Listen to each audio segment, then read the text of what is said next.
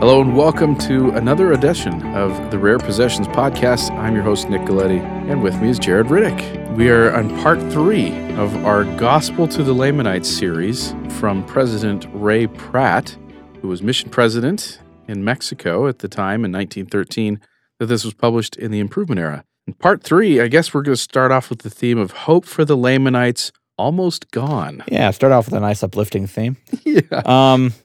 He really lays into it here. He has a lot of anger and animosity towards the Roman Catholic Church. Yes. And the Spanish conquerors for bringing that. Yeah, and he has a lot of resentment there, and he describes what he says is corruption, providing a lot of anecdotal accounts of corruption among the church. One of the things I wanted to say is there were very good people there as well from the beginning, where you have Bartolomeo de las Casas and others who were trying to prevent the unethical and unrighteous treatment of the natives there. And so his attitude towards the Catholic Church is very indicative of the Latter-day Saint attitude towards the Church in general at this time. Elder Talmage will be saying the same things in The Great Apostasy and Jesus the Christ. We were dependent on a lot of very polemical Protestant scholarship. That's what we largely depended on for our view of Christian history to that point. And it colored our interactions and our view with them. And relationships with the Catholic Church now is much, much better. Well, it's improved than it once was. But in I don't want to say in defense of those people, the atrocities that had taken place were much more present to them. They were. And I think that in the spirit of forgiveness, we all want to move on from rough histories. And so I think that's feeding the sentiment that we see today between our church and the Catholic Church. But certainly at the time there were things to be upset about. Mm-hmm. The Inquisition was nothing fantastic. It was not. And he goes on about the Inquisition specifically. Oh yeah, he's got some great lines. But he goes, the Inquisition, I want to read this. Yes. The Inquisition, the abominable scheme that has done more to retard human progress than any other ever inspired by the devil and put into practice by its agents here on earth, was brought to bear in all its horrors to force the conversions of the conquered race. Yeah. It gets more intense from there. Well, he also talks about the Spanish conquerors in these conquests, how they went forth with the sword in one hand and the cross in the other, and they considered that they were doing God's will by waging a holy war as well as a war of conquest. I think it's interesting. We, frankly, the Spanish attentions turned towards the New World is really the reasons I think we didn't see more crusades happening in Europe at that time, is they turned their fanatical devotion towards the New World and towards peoples they could conquer that they hadn't been at war with for so long. Right. They saw a new field. I think they may have seen what they considered an easier target to a certain extent. Yeah, there's all sorts of very strong language. In fact, again, we want to reiterate, anybody that has strong feelings towards the Catholic Church, listener discretion is advised. But and remember, this was being written more than a century ago. Right. And there is a little bit of assertion here of some Peruvian narratives in South American talking that we hadn't seen before. Yeah, there was just some stuff that he kind of brings in, and this again I think talks a little bit to the hemispheric model that they seem to espouse at the time. Yeah, and one of the things he brings about population numbers a lot in here, and he did it in the last part as well. I think, frankly, that those numbers are actually low now. Okay. That there were even more people than we thought, and that's being confirmed now by more archaeology and things like LIDAR, that there was a lot more higher numbers. The diseases did a lot more damage than we thought. Well, this also, we should probably say, is the crest of what we might call the doom and gloom or the difficulties that the people are facing. And this is where he starts to introduce the idea that there is redemption through the gospel, and that's part of the prophecies of the Book of Mormon. So we're going to start seeing that certainly more in the next part. But please hang on to your hats, as they used to say. This part 3 is loaded with some very strong language, but some very interesting perspectives on the history and the Book of Mormon. Happy listening. The Gospel to the Lamanites by President Ray L. Pratt in the Improvement Era, May 1913. hope for the Lamanites almost gone.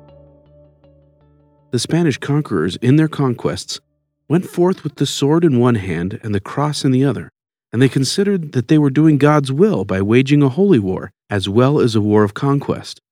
They were as zealous to convert the subjects of the empires they encountered to the Catholic Church as they were to make them political subjects of their king. Their right to conquest might be said to have been granted to them by the Holy See, and with it came the obligation in their minds to save the souls of those conquered from eternal perdition by bringing them into the Church, whether by fair means or foul. The Inquisition, the abominable scheme that has done more to retard human progress than any other ever inspired by the devil and put into practice by his agents here on earth, was brought to bear in all its horrors to force the conversion of the conquered race. Thousands of those of spirit met with the most horrible deaths at the hands of their cruel torturers, rather than accept their own religion and accept that of their hated conquerors. But the pressure brought to bear was too great for the nation in general, and resulted in their conversion, which, though compulsory, has been nonetheless lasting. For even to this day, the power of the Catholic Church is almost supreme in the hearts of the people that received it under the iron pressure of the Spanish conquerors. With their lands in the hands of the rich, privileged class, descendants of the adventurous Spanish conquerors, and their souls and consciences in the hands and at the mercy of that great and abominable Church, the horror of all the earth, seen and spoken of by Nephi, the Lamanites of today are indeed in a pitiable condition. Robbed and exploited and made slaves of by the former, they are none the less robbed and exploited by the latter. Not an ordinance nor a rite of their religion is administered unto them without they pay the officiating priest for the performance of it. The priest will hold over them the horrors of the awful hell into which their children will be hurled unless they are baptized, but will persistently refuse to perform the ordinances unless the baptismal fee is forthcoming, even from the poorest and most humble. The same may be said of marriage, and of the performance of the last sad rites for their dead.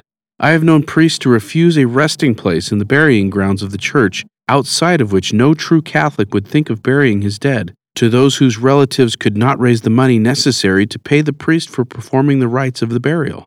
The people are taught to be doubly sinners by being made to believe that if they can only get the necessary money together to pay the priest, there is no sin for which they cannot obtain forgiveness, and that too, no matter how many times it may be repeated.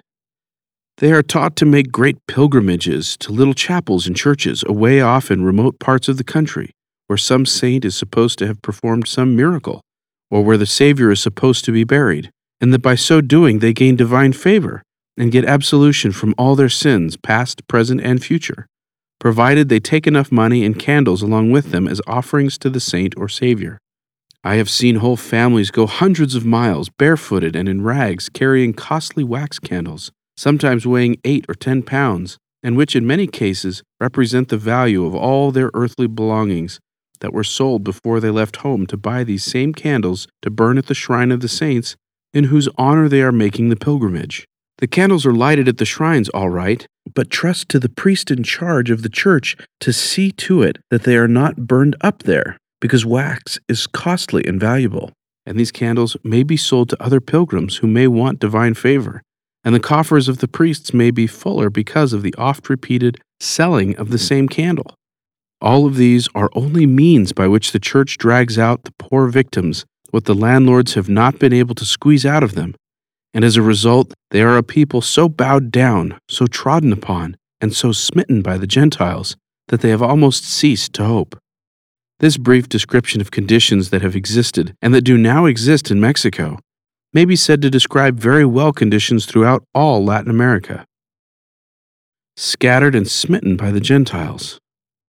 History records that at the beginning of the conquest of the proud Incas of Peru by the Spaniards under Pizarro, they numbered 6 millions, and that 50 years after the conquest there had perished, according to a canon gotten up by the order of Philip II in the year 1580, more than 2 million of the Indians of that empire.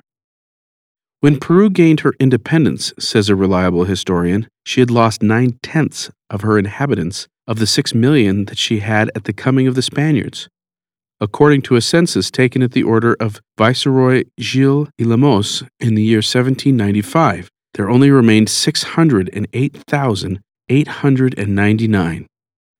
The kingdoms of Guatemala, comprising most of what is now known as Central America, had a population at the coming of the Spaniards of over 3 million of people, and according to a census taken in the year 1810, there only remained of the native population 646,076 souls.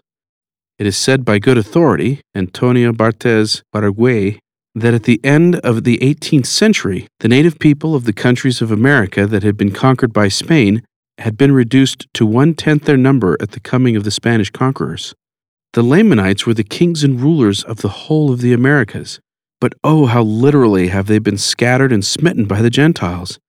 Today they are a smitten and an orphan people, counted as naught by the Gentiles, brought so low that they have even forgot their past glories. A race without spirit because they have lost all hope. Yes, you might say, even their desires for liberty. Utterly crushed and broken in spirit, in utter abandon, they have given themselves up to die rather than live.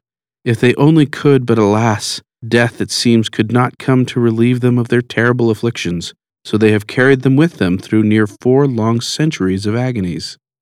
It is said of the Arab that when he discovers that his faithful camel that has carried him across the desert has lost its strength and that its last hour has come, he draws from his belt his long dagger and drives it into the heart of his faithful beast as a reward for its faithful services.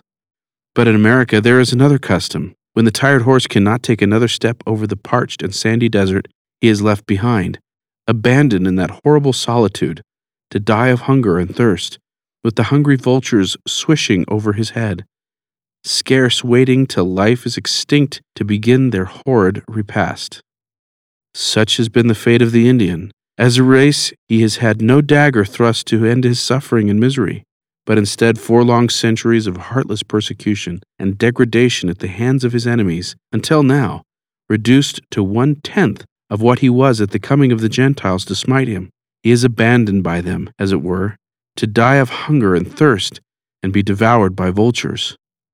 Could we wish for a more literal fulfillment of prophecy? Are there any yet who could wish to see this people brought to a lower level, or see them reduced to a smaller remnant of the great people they once were? Or see them more hated, stripped and peeled, and crushed by the Gentiles than they have been, and in reality are, even till this day? As for me, I answer no. But my constant prayer to the Lord is that He will hasten the day when these conditions shall cease, and when the glorious restoration and redemption promised this people shall come. Redemption foretold. From a natural point of view, it would seem that it is the fate of the Indian as a race to be wiped out and become extinct, and such would be the case should conditions continue with them much longer, as they have existed since the coming of the Gentiles among them. With 9/10 of them gone in less than 4 centuries, it is easy to see that it would not take long for the other 1/10 to go at the same ratio. But hope for them lies in the fact that the same God who through His prophets foretold these very conditions has also foretold through them that He would not permit the utter destruction of His people upon this continent at the hands of the Gentiles. Nephi speaks as follows in 1 Nephi chapter 13, verses 30 through 31. Nevertheless, thou beholdest that the Gentiles who have gone forth out of captivity, and had been lifted up by the power of God above all the face of the land, which is choice above all other lands, which is the land that the Lord had covenanted with thy father, that his seed should have it for a land of their inheritance. Wherefore thou seest that the Lord God will not suffer that the Gentiles will utterly destroy the mixture of thy seed, which are among thy brethren, neither will He suffer that the Gentiles shall destroy the seed of thy brethren. Redemption through the gospel. What joy must have filled the heart of Nephi as he beheld through the prophetic visions of his mind, after having seen in vision all that was to befall his seed and the seed of his brethren, that the Lord would in time be merciful to the remnant of his seed and that of his brethren, and that notwithstanding all that He would permit to come upon them, He would not permit their total destruction at the hands of their oppressors.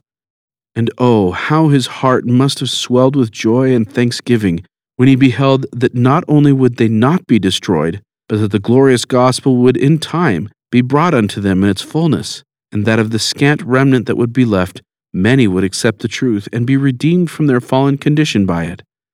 after centuries of spiritual darkness among them, to see that the light of the true gospel was again to shine in their lives and guide them through paths of truth to life eternal, to behold the grafting in through the fullness of the Gentiles, of the natural branches of the olive tree that should be broken off, as so beautifully spoken of by him in 1 Nephi chapter 15.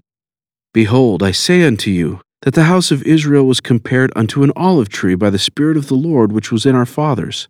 And behold, are we not broken off from the house of Israel? Are we not a branch of the house of Israel? And now the thing which our Father meaneth concerning the grafting in of the natural branches through the fullness of the Gentiles is, that in the latter days, when our seed shall have dwindled in unbelief, yea, for the space of many years and many generations after, the Messiah shall be manifested in body unto the children of men. Then shall the fullness of the gospel of the Messiah come unto the Gentiles, and from the Gentiles unto the remnant of our seed.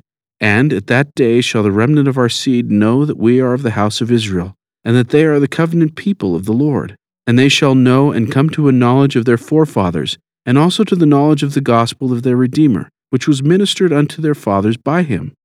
Wherefore they shall come to the knowledge of their Redeemer, and the very points of his doctrine, that they may know how to come unto him and be saved.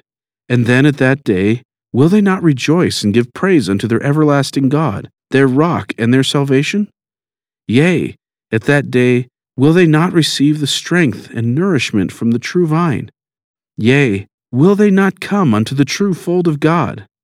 Behold, I say unto you, yea, they shall be remembered again among the house of Israel. They shall be grafted in, being a natural branch of the olive tree, into the true olive tree. And this is what our Father meaneth, and meaneth that it will not come to pass until after they are scattered by the Gentiles. And he meaneth that it shall come by way of the Gentiles, that the Lord may show his power unto the Gentiles. Thank you for listening to the third part of Gospel to the Lamanites by Ray L. Pratt, as published in the Improvement Era, May 1913. Please stay tuned to the final 2 episodes of this series of the Gospel to the Lamanites by subscribing to our podcast in iTunes or on SoundCloud. Thanks for listening.